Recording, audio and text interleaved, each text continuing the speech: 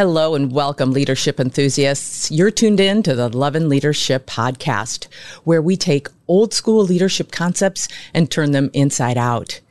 I'm your host, Dr. Beth Merkel, and I'm all about leading with love.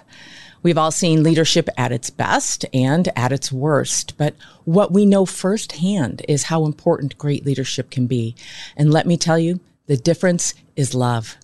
Leading with love is harder than it seems, but it's also more powerful than you can imagine.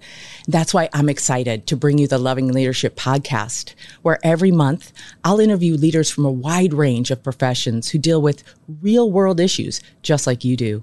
We'll be talking about topics like leadership fails, because we all have them, how being physically, mentally, and emotionally well makes us better leaders.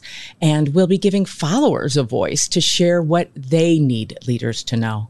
Love and Leadership will help you discover leadership tools like connection, compassion, awareness, and openness, because we love the mission.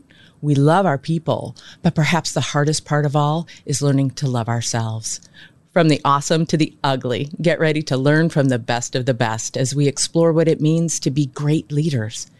It's going to be quite a journey, and I can't wait to connect with you on the next episode of Love and Leadership.